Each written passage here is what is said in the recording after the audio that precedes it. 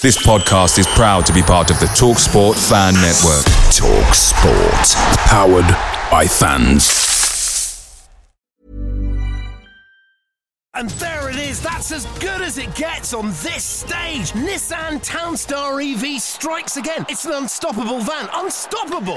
Just fantastic. You can actually see the ProPilot technology in action. Effortless parallel parking. It moves with all the confidence that comes with a 5-year warranty. And with a bench full of all-star van experts, there's real strength in depth here. That's all-star quality. Search Nissan Townstar EV and visit your local all-star van centre to see for yourself.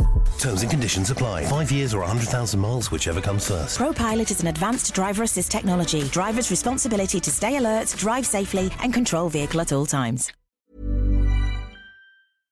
The TalkSport Fan Network is proudly sponsored by McDelivery, bringing you the food you love. As a City supporter, we know you value delivery, and McDelivery is up there with the very best. You'll always be winning with McDelivery because just like Kevin De Bruyne, McDelivery puts your order right on a plate. So the only thing left to say is, are you in? Order now on the McDonald's app, and you can also get rewards points delivered as well. So that ordering today means some tasty rewards for you tomorrow. Only via the app at participating restaurants. 18 plus, rewards registration required, points only on menu items, delivery fee and terms apply. See mcdonalds.com.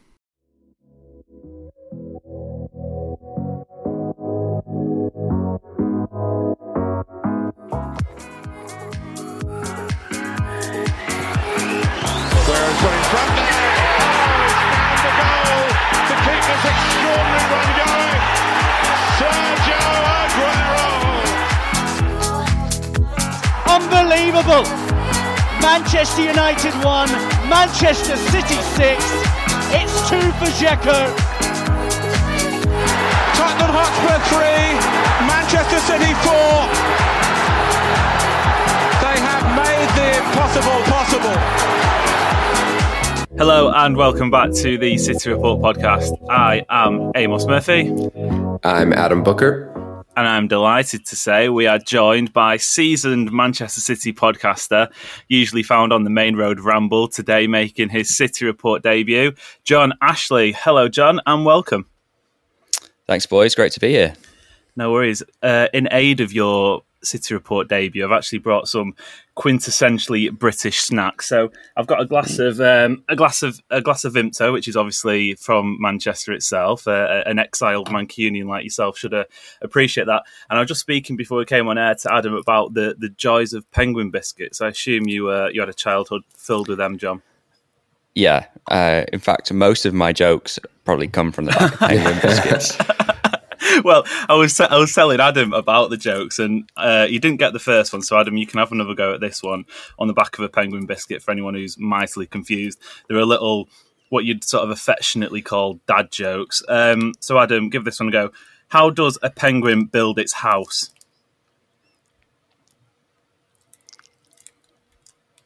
For the benefit of the tape, there's two very confused men staring in the sky. How does a penguin build its house? Very icily. I don't know. Oh, it's not bad. John, any ideas? I was going to go something like wing by wing or something like that. No, that's miles very, off it. Very big house. That's miles off it. The actual answer, of course, is it igloos it together, which is sort of the quality of humour we're going at here. Aside from that, Adam, a little birdie tells me that it's your birthday today. Now, I'm unfortunately, I haven't brought a cake, so I fully expect your agent post-pod to go on, start slandering me in the media. But yeah, a big happy birthday to you. Yeah, but thank you. Before you know it, I'll be putting a curse on you for that. So yeah. Maybe next time you can have a cake if you've not done one before that. Right. John, as you are here, obviously, exiled Mancunian, like I said, now living in the States, I wanted to allow us two, Adam, you can join in, of course, as well, but mainly us two to sort of self-indulge for a moment, because we both grew up in schools. We were chatting a bit about this this week. We grew up in schools dominated by United supporters. I was one of two City fans in the class. I believe you were one of one. So I can imagine your sort of the reaction you've had to the chaos taking place down the road at Old Trafford has been measured and really kind towards our noisy neighbours.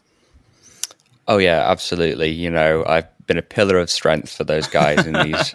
You know, I think the phrase that I saw someone, maybe it's a supporters group, use was rock bottom. Yeah. And it's like, yes, you're bottom of the Premier League. That if that's what you consider rock bottom to be, we have news for you, mate. Yeah. Yeah, it was bizarre, wasn't it? Some of the reactions that we've seen from the United end. Adam, this is obviously a City podcast, so we won't spend too long speak about United as much as it entertains the listeners, no doubt. But what did you make of the news coming out of the States this morning that none other than Mr. Elon Musk is the latest person to throw his hat into the ring of purchasing United? Now, they're a club in chaos, and I can imagine him going in there wouldn't make it much better. Well, I'd start by saying I feel like the Premier League has probably got enough evil people owning clubs, and we don't need another very evil person. But if we know anything about Elon Musk, it's that his attempts to buy very large corporations don't often go very well. So I wouldn't be too worried if I was a United fan.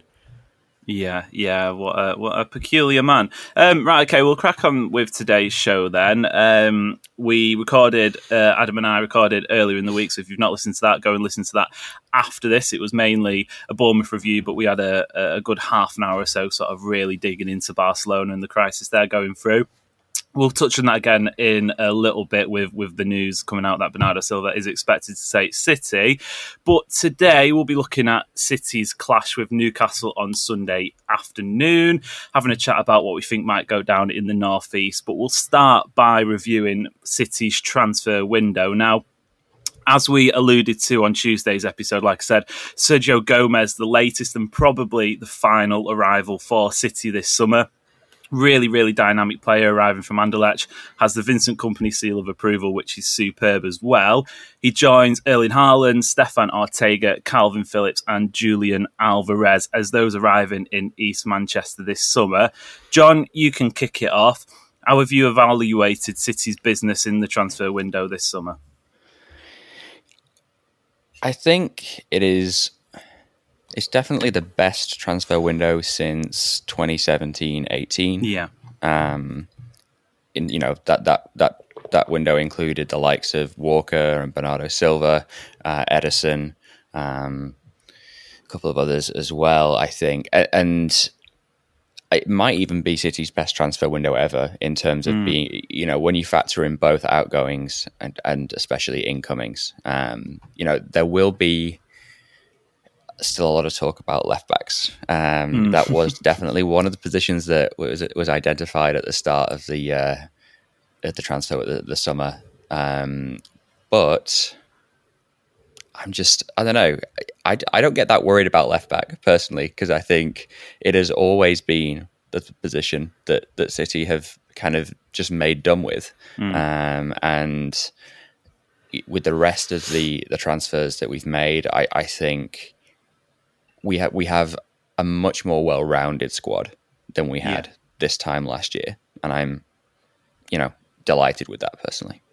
Yeah, I think that's a fair assumption. You mentioned the left-back conundrum, the eternal left-back conundrum there.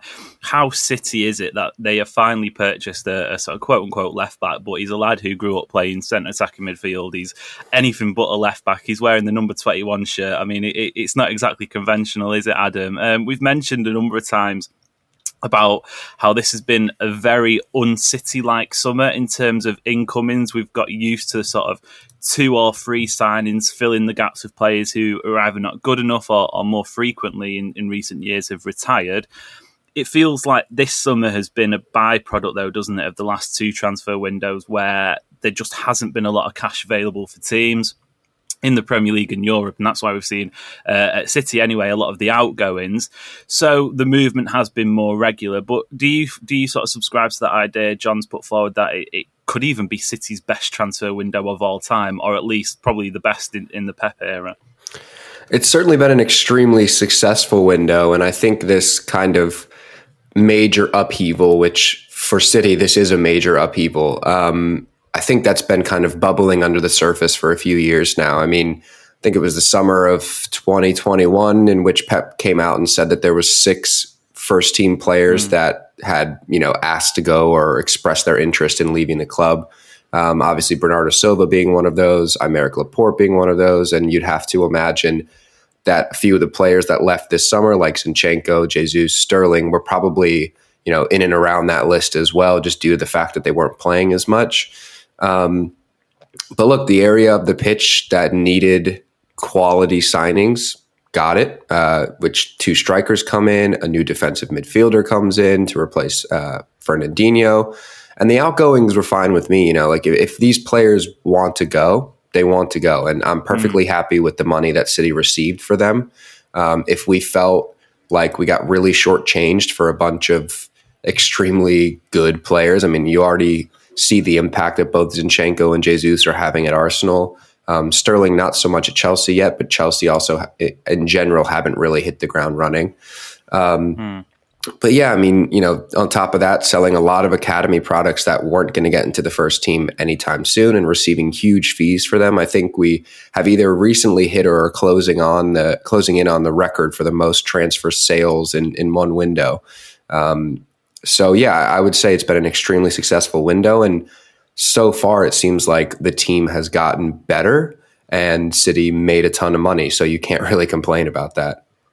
Yeah, most transfer sales in one window. You'll never sing that. Sticking with you then, Adam. Out of 10, I mean, it's not the most insightful way of providing analysis, given a rating out of 10, but what would you give City's window, all things considered, Adam, out of 10 so far?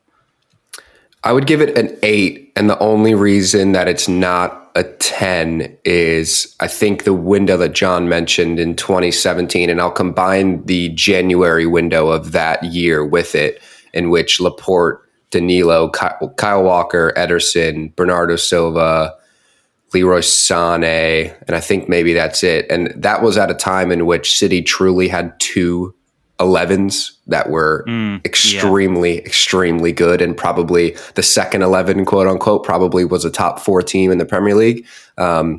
Whereas obviously there's, the kind of rumblings right now that the squad is maybe a little bit thin. I think that's the only issue for me, is that the numbers didn't get bulked up in any way.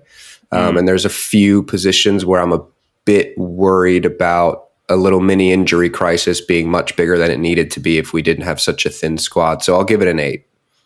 Yeah, I think that's the issue for me. I was thinking on Saturday at the Bournemouth game when the substitutions were starting to roll in, and you're thinking, bloody hell, City have quite a lot of depth here, probably more than you realise, but it's, as we all too well know, when the season goes deep and the injuries start to come, that the issues with City's sort of thinner squad start to show. And yourself then, John, out of 10, nice and simple, what would you give City's window? I'm going to give it a 9. And the reason, it's the context as well, because I think we've set ourselves up. I think the January transfer window post-World Cup is going to be the most unusual January transfer window that we've seen. And so I think City are maybe looking to that and thinking we'll probably do more business than we usually do there, as will everybody else. So if you kind of see it as the first half of the season transfer window, I think we've got enough squad depth for the 20 games that we have to play. Interesting. Yeah, I hadn't even once considered the fact that the January transfer window could be this sort of chaotic hellscape, considering post-World Cup. Usually those players who come through a World Cup that bag themselves and move from a sort of medium team in Europe and put themselves in the shop window. I hadn't even considered that at all. Adam, then, when you sort of think about the news that dropped today, and it's almost as close to being set in stone as can be before that window shuts, and that's obviously Bernardo Silva reportedly happy to stick around at City for whatever reason. We covered it a lot on Tuesday's episode. Barcelona don't have the finances available. City have a high valuation. Whatever the reason is, he's going to be staying, it looks like. It's difficult to argue with that high score, of course. And we expected him to stay given the situation Barcelona are in. But even still, having that seal of approval feels really, really good, doesn't it? And it's superb news that the Portuguese maestro is going to be sticking around for at least another season. You feel like this is probably the last one, if we're being honest. Yeah, it's superb news, and I think it's a much less stressful way to see this situation fizzle out instead of having to go all the way down to midnight on the transfer deadline, which it felt like maybe this had the chance to do that. It's interesting because we talked on Monday about Ilkay Gundogan's kind of bumped up role so far this season. Whether or not that's a byproduct of the Silva Barcelona saga. And we obviously saw Bernardo start the first 2 Premier League games on the bench.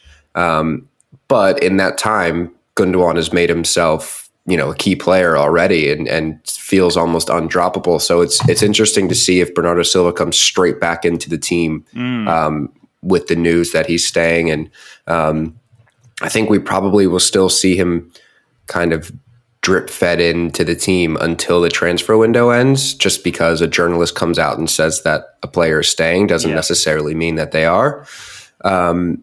So it'll be interesting to see how this situation pans out. I don't think it's necessarily over. I think it's highly, highly, highly likely that he is staying just based on the reports. But I think the situation of him maybe not starting games right away might still kind of carry on for a bit. Yeah, definitely. I mean, until September the 1st comes along, then nobody's going to know where he ends up, because that's going to linger as it has done for the last 2 seasons or so. But it's been a quick turnaround, hasn't it, John? Because I was at the stadium on Saturday and I made when the full-time whistle hit, I made an effort to sort of stay behind that extra 5-6 minutes just to see what Bernardo Silva's reaction was going to be like. And if I'm being honest, it felt like the worst case scenario. He was the last man off the pitch. He sprinted about 50 or 60 yards to give his shirt away to, I presume, a kid in the crowd. I couldn't see. It was opposite end of the stadium, but it felt as if it was goodbye. Now, he did that post on Twitter the day after saying, thank you for the memories, thank you for the support, etc., etc.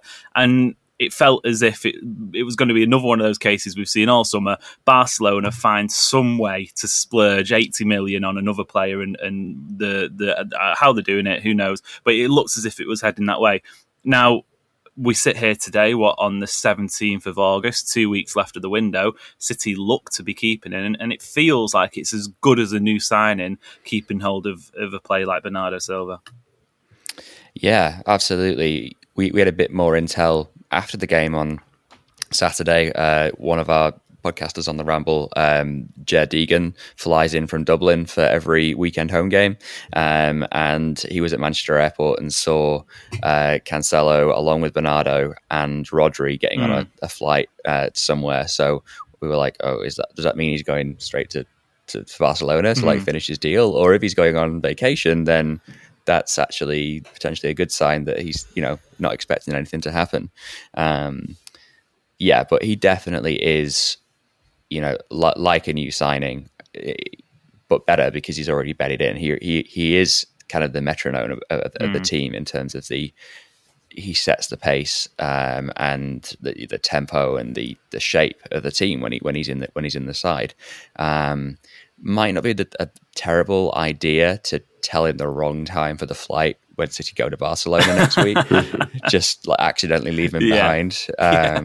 Give him a few days off to move house if that's what he's doing, just to kind of doubly make sure. I'm delighted that he's staying, and I think his energy levels. He talks about like a small squad. His energy levels are as good as 2 men, pretty much. So. And he's so versatile as well. And to Adam's point about, is he going to be able to displace Gundogan? Possibly not. I could see, we might get to Newcastle later, but I could see a midfield three of Rodri, Bernardo and Gundogan at St James's starting this weekend.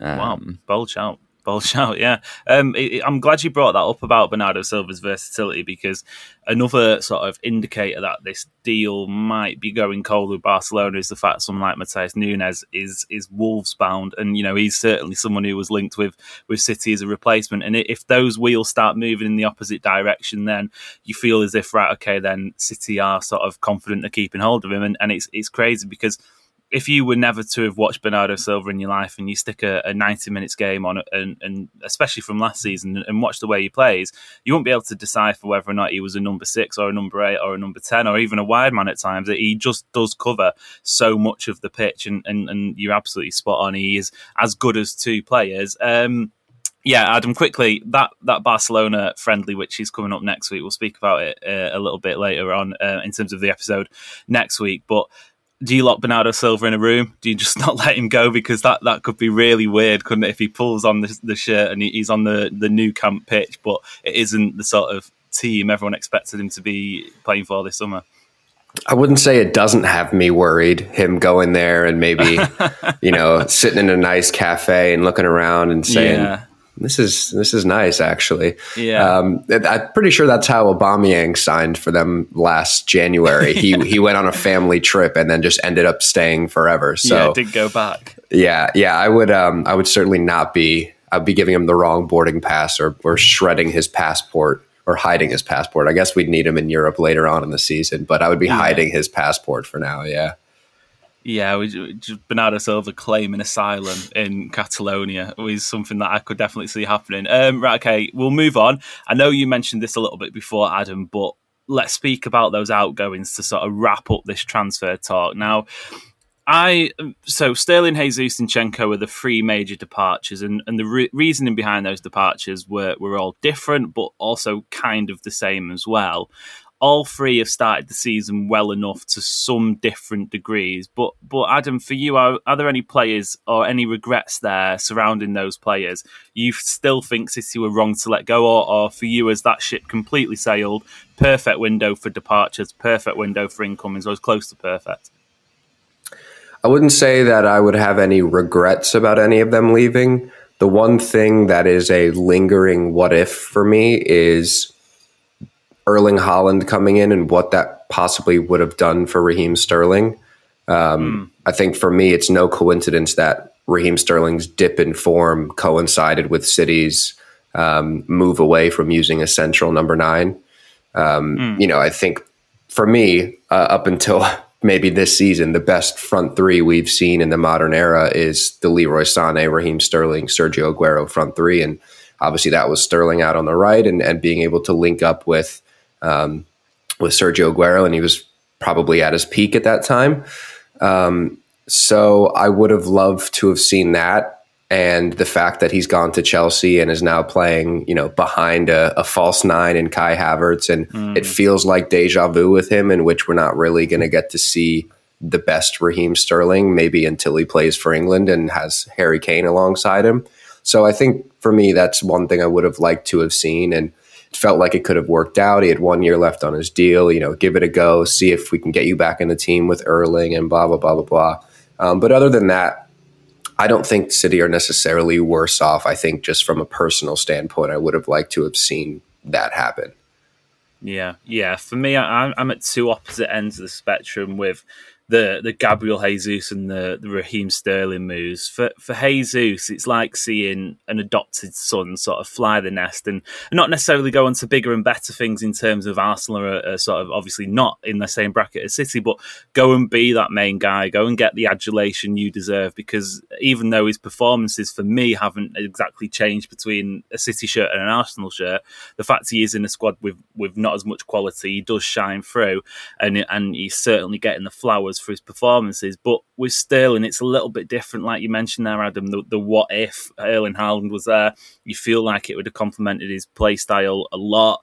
I still absolutely adore the kid. He's got a special place in my heart, but that move to Chelsea and the club and what they represent and the issue in, 2018-19 with the racism, and fair enough, you implore a player like that to go back to let something like that happen and say, you know what, I'll show you with my talent as opposed to with words off the pitch. But still, there's something behind that move that I just feel a bit like, it doesn't necessarily sit right with me. I don't know about you, John. Are there any regrets from those sort of three departures? I mean, Zinchenko's hit the ground running, and when we mention squad depth, if there's any player in world football you want in your squad for a World Cup year with mid-season World Cup, it's probably Zinchenko, and I don't know if City will come to regret that one later down the line.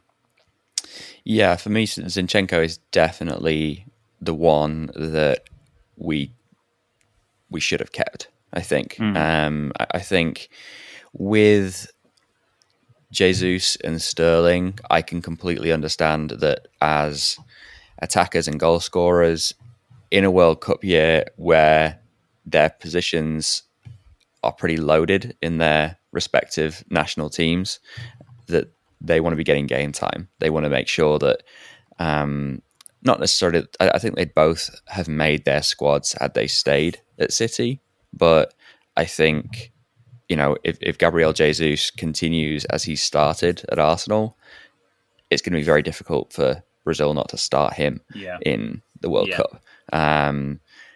Sterling, kind of similar, although you look at the competition for him and the competition isn't performing. In terms of, obviously, Kane is going to be starting for England, but you've then got kind of Rashford, no. Calvert-Lewin injured. Sancho not performing. Foden hopefully will be fit this time.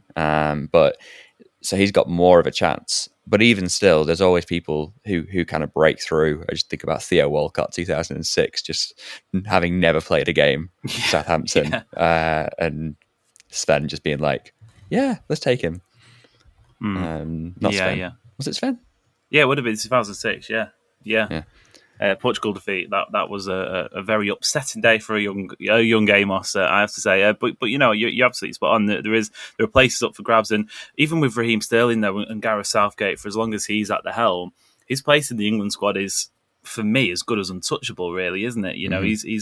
His record for England, be that in qualifiers or even tournaments, especially Euro 2020, 2021, whatever it was exceptional. So there is a bit like, I'm not too sure. We'll wait and see. But I do feel as though it could be much of the same for Sterling at Chelsea, especially without that recognised striker.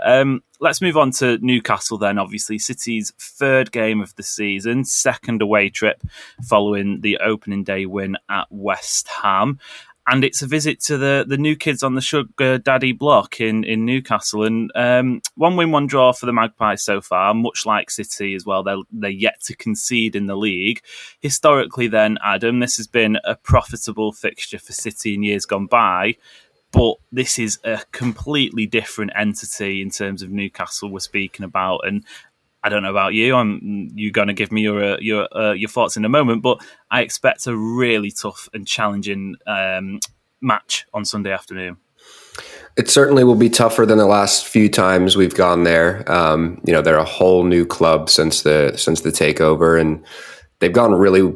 I think they've gone about it really well. The way they've come in and started to build the team, and they're not building it quickly. They're building a really good foundation. Signings like Trippier, Dan Burn, Bruno Guimaraes, Callum Wilson. There's a combination of quality that they've brought in from other leagues and Premier League experience. We've seen they're closing in on signing João Pedro from Watford, another young player who looked really good in spells last season. And look, City will definitely go there brimming with confidence, 2 wins in 2 games. But this is a totally new look Newcastle side. I mean, City have won the last 5 games against Newcastle by a combined score of 20-3. That doesn't mean Newcastle won't threaten. Obviously, they have a few weapons. Callum Wilson can finish on his day. Alan Saint-Maximin is electric on his day. But with the way that City have started this season, it almost feels like they're already in the mid-season robotic mode in which it doesn't really matter what's thrown in their way. They'll just kind of find a way to either suffer through it or just control a game till it's dead. So I would be going there with supreme confidence, and I'd be going into any game with supreme confidence right now until something gives me a reason not to be. Yeah. You mentioned City's record there. In terms of their record at St James's Park, it's 1 defeat since 2005 for City. And as we mentioned, as Adam mentioned there, John, it's unlikely to be a simple afternoon, but one that City should definitely prevail, considering the fact that the talent and the quality that's been on show so far. But in terms of Newcastle, what have you made of their start to the season? Because obviously the increased wealth, as City all too well know, comes with increased expectation. But okay, 0-0 at the Amex on Saturday afternoon is probably frustrating, but it's considering what Brighton did to Manchester United, it's definitely a good point.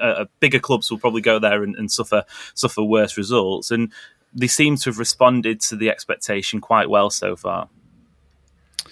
Yeah, I think especially when they haven't made kind of the kinds of bids even that City were looking to do when the takeover first happened. They've almost probably looked at City and been like, okay, we don't want to, make all these purchases and then struggle to sell these players in 3 or 4 years, which is what kind of happened with City early on. And I think, they've also made a really sensible and astute managerial appointment in Eddie Howe. I think he is a fantastic coach, which it's easy to kind of, if you look at their previous managers, your Steve Bruce, your Rafa Benitez, good managers, but I don't think that either of them would be doing nearly as well with this squad as Eddie Howe has done. And so I think his new ideas and his the style of football that he plays is really entertaining for Newcastle fans as well. And the fact that they're kind of keeping clean sheets, that's the most surprising thing for me. I thought they'd be a lot more open than they were. Yeah. I'd be interested, Adams, to hear your opinion on Eddie Howe, because I think growing up in England, when he sort of burst onto the scene with Bournemouth, even going back when he was at Portsmouth and Burnley and places like that, he's always been this man who's sort of had the cloud of England management hanging over his head, but he's also been a manager at the time when club management and international management have sort of been going in opposite directions, and now we're at the case where club management is much more prestigious than international management. And I think it's a reason why, I know we'll do a lot of World Cup chat in the next few weeks, but for me, it's the reason why Gareth Southgate isn't in club management, because he's not a good enough manager to be a club manager, but he's in international management because that's sort of where it's like that middle bracket now. But Eddie Howe has been a really sort of a well thought of coach. It didn't work out, or it didn't end as well as he would have liked at Bournemouth, but then obviously he's taken the job at Newcastle, and you think about what that club can be capable of with a man like him, a sort of hungry coach. It seems like a really good fit. Yeah, and I mean, when a club like Newcastle, gives you a ring and says, we've got a shit ton of money and we'd like to spend it all on a squad that you can lead, I mean, that's not something that that you'd want to turn down. It's a huge club, obviously. So, yeah, he's a fantastic manager. It's a weird one, kind of how long it seems like he was without a job. It felt like when things went stale at Bournemouth, which, let's be honest, they're a really, really small club for this level. And the things that he did with that club to take them from, I want to say, League One, maybe even lower than that, all the way. Even lower. Yeah, even lower. All the way up to the Premier League, keep them there for a few years. And there were a few years in which they weren't even in like nasty relegation scraps. They were, I wouldn't say a mid-table team, but they were comfortably a Premier League team for a few seasons. I was really surprised that the day he left Bournemouth, he wasn't snatched up by another Premier League club, or at least a championship club with big ambition, like a Forest or somebody like that was looking to get back to the top. Yeah, he's a fantastic manager, and they're a really great team to watch. And some of the things that he's done, like moving Joelinton into midfield, and now Joelinton is a fantastic like box to box midfielder. I don't think anybody saw that coming when they signed him for 40 odd million to be a Brazilian striker in the Premier League. We thought we'd have a different story there, but I mean, like I said, from a City point of view, am going into this game with supreme confidence. But if Newcastle were to get a result, or it's a really, really difficult outing for City, I wouldn't be too surprised.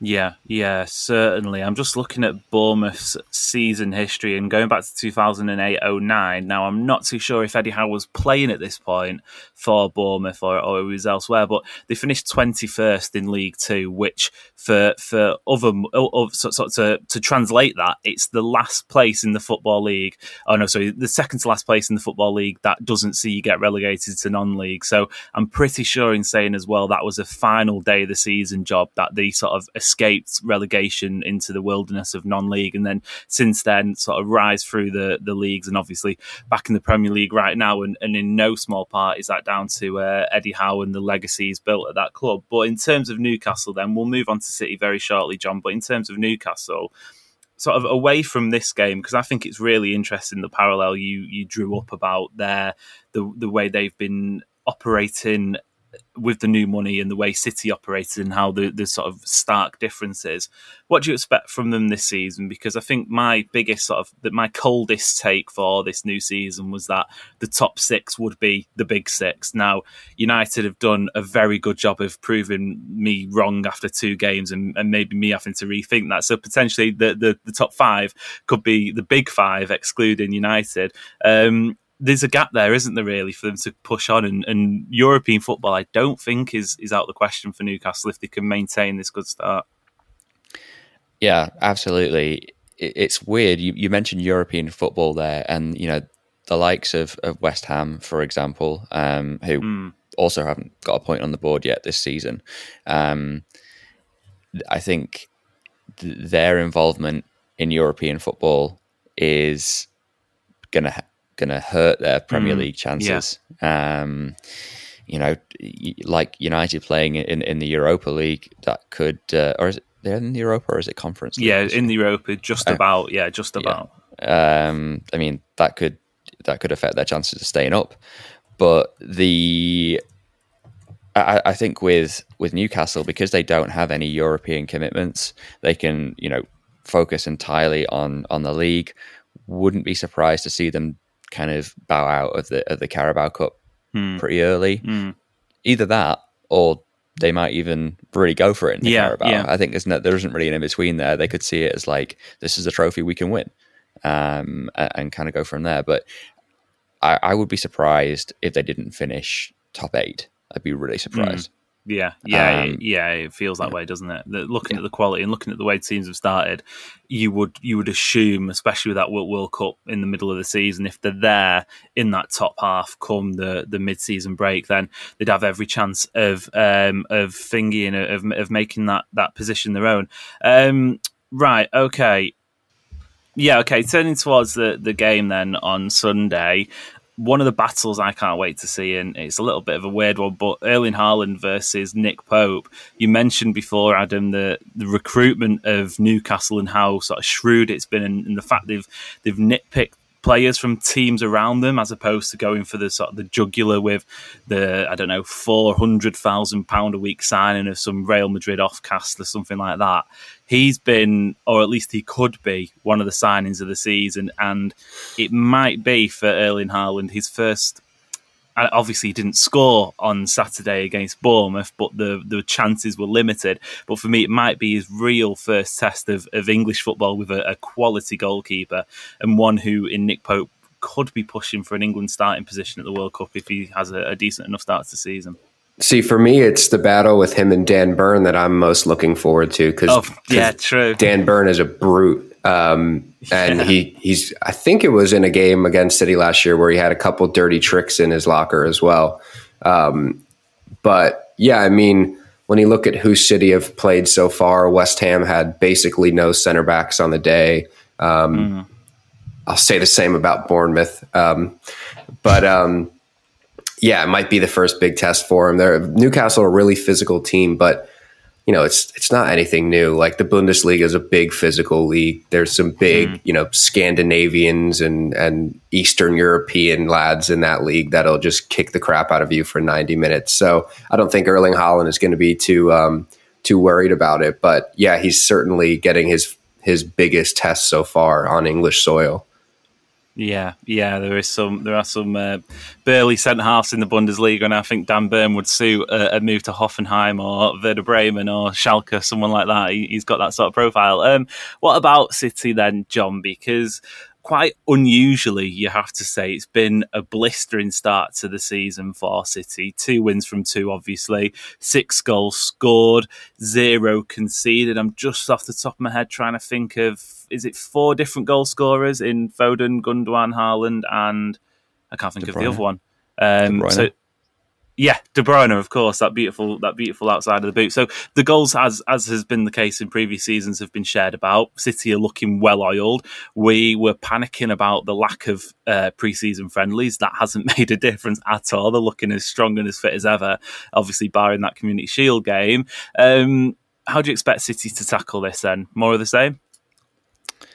Yeah, I expect to see a similar kind of shape of performance that we saw at West Ham. I think it'll be interesting to see how Newcastle line up in terms of how high their line is going to be, because they'll have watched that West Ham game and been like, the space in behind for Haaland to run into, if he gets that once, he's probably going to punish you. And I imagine, that setup will be very similar. We've got to be careful down the left. Kieran Trippier, I think, is potentially Newcastle's best signing at their new era. His delivery is fantastic, really dangerous from free kicks as well, and chips in with goals. So I would expect from City's perspective that we will, as I said earlier, I wouldn't be surprised if Bernardo started. I'm remembering, I think it was the FA Cup game during Project Restart, when we played at Newcastle, and it was a really strange lineup from memory. I'm not even sure we played forwards, let alone number 9s. And we were like, what are they doing? And we passed. I've never seen City pass so much as we did in that first half. And I think we could see something similar again in terms of just wanting to control the ball and absorb any early and Newcastle pressure, so that we can get them tired and then hit them on the break in the second half, just as we did with West Ham. Yeah. I think you make a good comparison with West Ham, and it's two teams who are sort of at different ends of the spectrum in terms of this, because West Ham are just about, the supporters that is, just about finding an identity at that stadium, but it's still quite the place to go. But in terms of St James's Park, I don't know if any of you caught the Arsenal game at the back end of last season when Arsenal were pushing for Champions League, and St James's Park was, from the TV anyway, absolutely bouncing. And you feel as if the supporters will be after this season. If it's not going to be a trophy, if it's not going to be European football, the one thing they'll want from their team is going to be scalps. And I don't think you could argue with the fact, Adam, that City, the reigning champions, back-to-back Premier League winners, looking to make it 3 in a row, probably favourites for the Champions League, is as big a scalp as you can imagine. And I think if anything's going to get Newcastle something from this game, it's probably going to be those supporters. See, I don't think that's an issue. For whatever reason, I get the feeling whenever we go to St. James Park, and granted, I have yet to be there as an away fan, partly because I think I would fucking die going up the steps, but partly because I live in another country. It doesn't feel like we get the biggest of atmospheres when we go to town in Newcastle. It seems more like when United or maybe other clubs of that ilk, Chelsea and Arsenal and Liverpool clubs like that.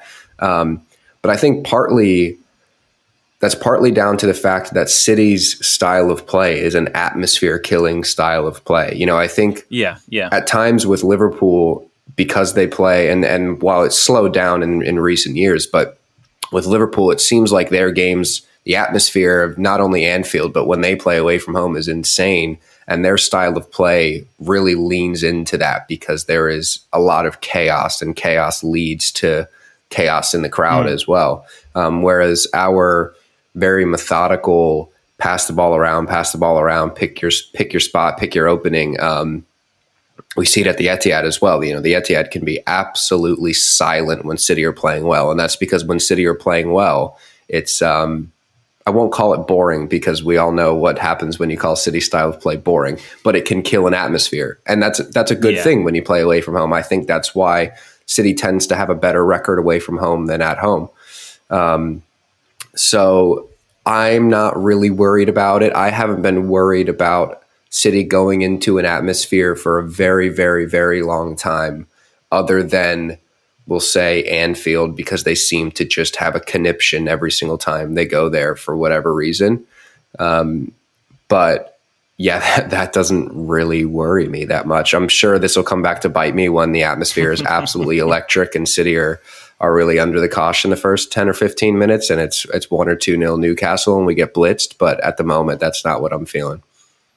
Well, that's exactly what I meant by that. I meant to add on the end of it is that first 10, 15 minutes with a crowd like that is so crucial, because sort of joining the dots together, City have the ability to squash any atmosphere in the world. I mean, the one that actually I wish we could go back and replay with supporters is the Borussia Dortmund tie in the Champions League, because I'd love to see how City handle that with a full Signal Iduna Park and just the way in which they operate. But what I meant by that is like I said, if City start slow, which even going back to the West Ham game, sometimes have a tendency to do, a couple of chances in the first 6-7 minutes. One of those goes in, completely different game. The way City you would feel, and John, I can let you can let your spectacular prediction come out of the bag here in the fact you said your predicted midfield three could be Gundogan, Rodri and Bernardo, is obviously control the ball. Now, if you're sat with Guardiola Friday night over some tapas and probably a very expensive bottle of red wine, what case are you making to Pep himself to play that midfield? And where's a certain Kevin De Bruyne in the mix there? So the case I'm making is control the ball early, and then wear the opposition down. And then when the game starts to open up in the second half, that's when you bring De Bruyne in. Okay. Because that's when the passes through to Haaland are going to be available. I think it is very tempting to have Kev play every minute of every game because he's like on form, but we do need to remember as well that he has had injuries in the past, and we just need to manage that and not overwork him when we don't need to. I'm not saying that like we don't need to win on Sunday, because we do, but at the same time, he like having De Bruyne for 65 minutes of every game or 45 minutes of every game is better than having him for 90 minutes of 4 games and then not having him for 4 games.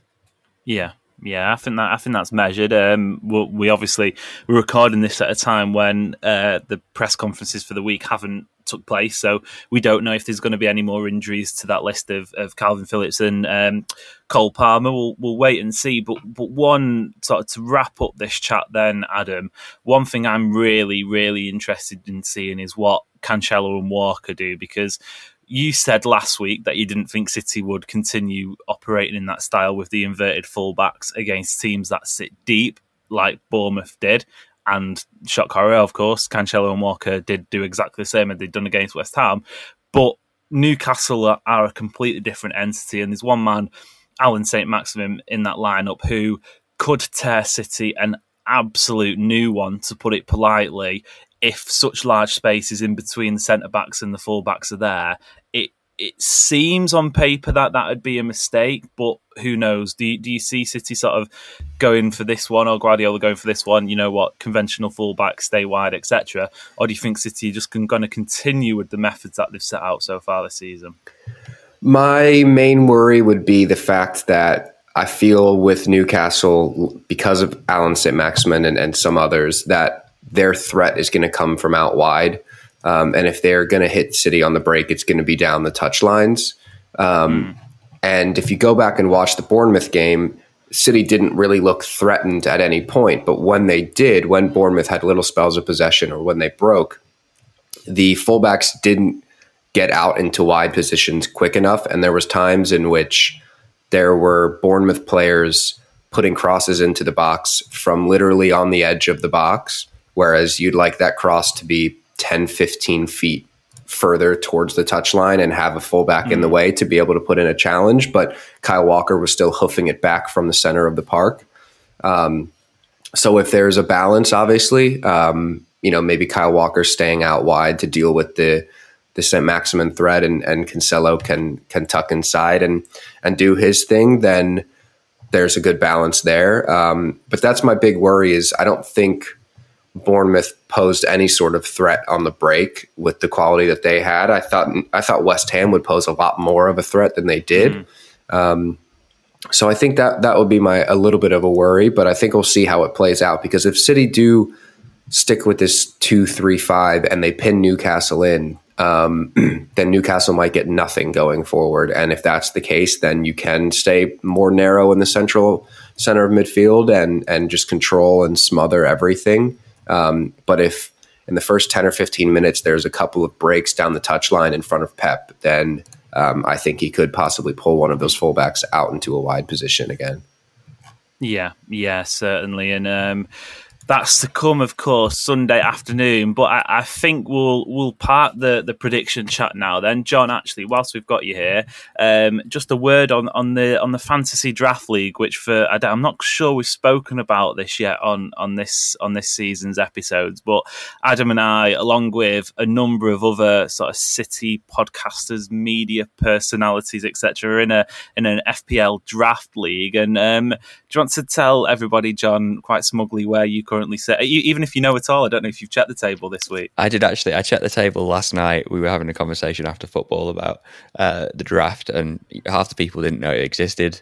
I'm not sure what that says about the Premier League's kind of marketing, but currently top of the tree, which is more than I can say for my non-draft leagues. So clearly, luck is better than my judgment. So there's a long way to go. I've got Joe Linton in there, so hopefully he gets 0 points this weekend. Or a minus with an own goal. Just looking at the table now, I'm currently sat in third, a strong 8 points ahead of Carves Out Jackies, which is your team, Adam. How have you sort of had, because you have very strong opinions on FPL and they differ from budget league to draft league, of course, and how's your sort of start to FPL life gone so far this season? Funnily enough, I couldn't care less about the budget league, and it's where I'm doing the best. I am in three draft leagues. I'm in one with you, two with you, Amos, I believe. Two. One which is a group of friends, one which is a group of us City podcasters, and then one is a separate group of friends here in the US. The US group I'm on top of, which makes sense because it's all Americans. But the one with friends, which has a bit more of an English influence, I'm at the bottom of, despite winning it last season. So I talked a lot of shit leading into it this year because I won it last year, and I am sat firmly at the bottom. So off to a rough start there, but it's only week 3. So yeah. But remind us, in the one with friends, that includes me, who's top of it? You are. You're only ahead. Yeah. You're only ahead of my girlfriend by 2 points. So, yeah. But a good 40 ahead of you. Adam's bottom, John. You'll be glad to hear. He's bottom. Well, I was going to say it's clearly an inferior league. If you're top, Amos. That's the absolute disrespect. I think it's probably more down to the fact I had second draft pick, which really helped me out in getting Salah and some essential draft players. Right, any other housekeeping then? City's women's team, obviously they return to action tomorrow night, or probably the day of recording. They're against a team called, now John, see if you have any clue where this team's from. Tomiris Turan.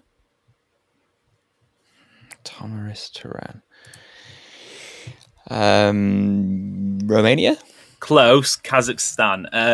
So I have no idea anything about that club, what they stand for, any players who play for them. But in a game recently, they won 10-0. So that should be a difficult challenge. I think I'm right in saying it's on City Plus to watch it. So any subscribers will be able to do that. But other than that, John, it's been an absolute pleasure. Thank you very much for making your debut. It's been great to have you here, and the door's always open for a return anytime you wish.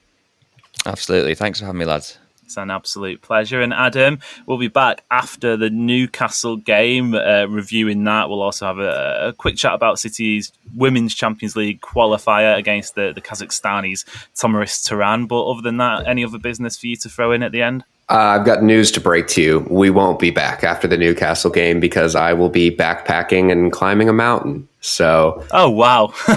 I'm breaking this news now. Yeah. So there's some transfer exclusive. I'll have to call in the ringers again. But where are you off backpacking? Do you know? My dad is flying over from Colorado, and we're doing some backpacking at Mount Hood, which is about an hour from me. So I think you and I had a discussion about this recently. I think it's about 4 times higher than the highest point in all of England. Yeah. Yeah, is that more American exceptionalism coming from Mr. Booker? I see. Yeah.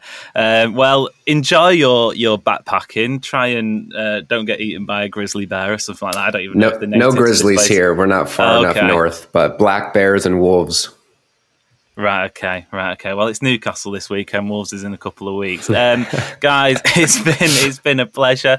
Until next time, of course, if you're new here, hit subscribe, follow, etc. All that lovely business. Tell your mum, your dad, grandparents, whoever you want. Get more ears on this podcast, and we'll have some superb stuff on the way. Until next time, I've been Amos Murphy. I've been joined by Adam Booker and John Ashley. We'll see you later.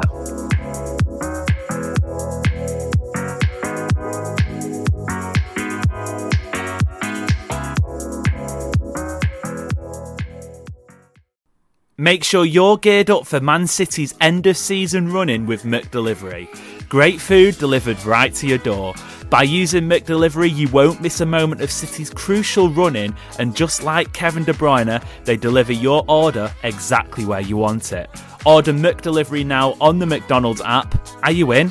At participating restaurants only, 18 and plus, serving times, delivery fee and terms apply. See mcdonalds.com. And there it is, that's as good as it gets on this stage. Nissan Townstar EV strikes again. It's an unstoppable van, unstoppable.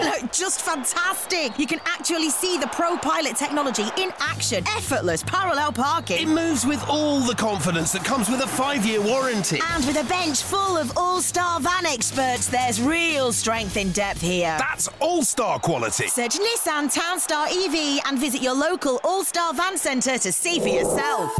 Terms and conditions apply. 5 years or 100,000 miles, whichever comes first. ProPilot is an advanced driver assist technology. Driver's responsibility to stay alert, drive safely, and control vehicle at all times.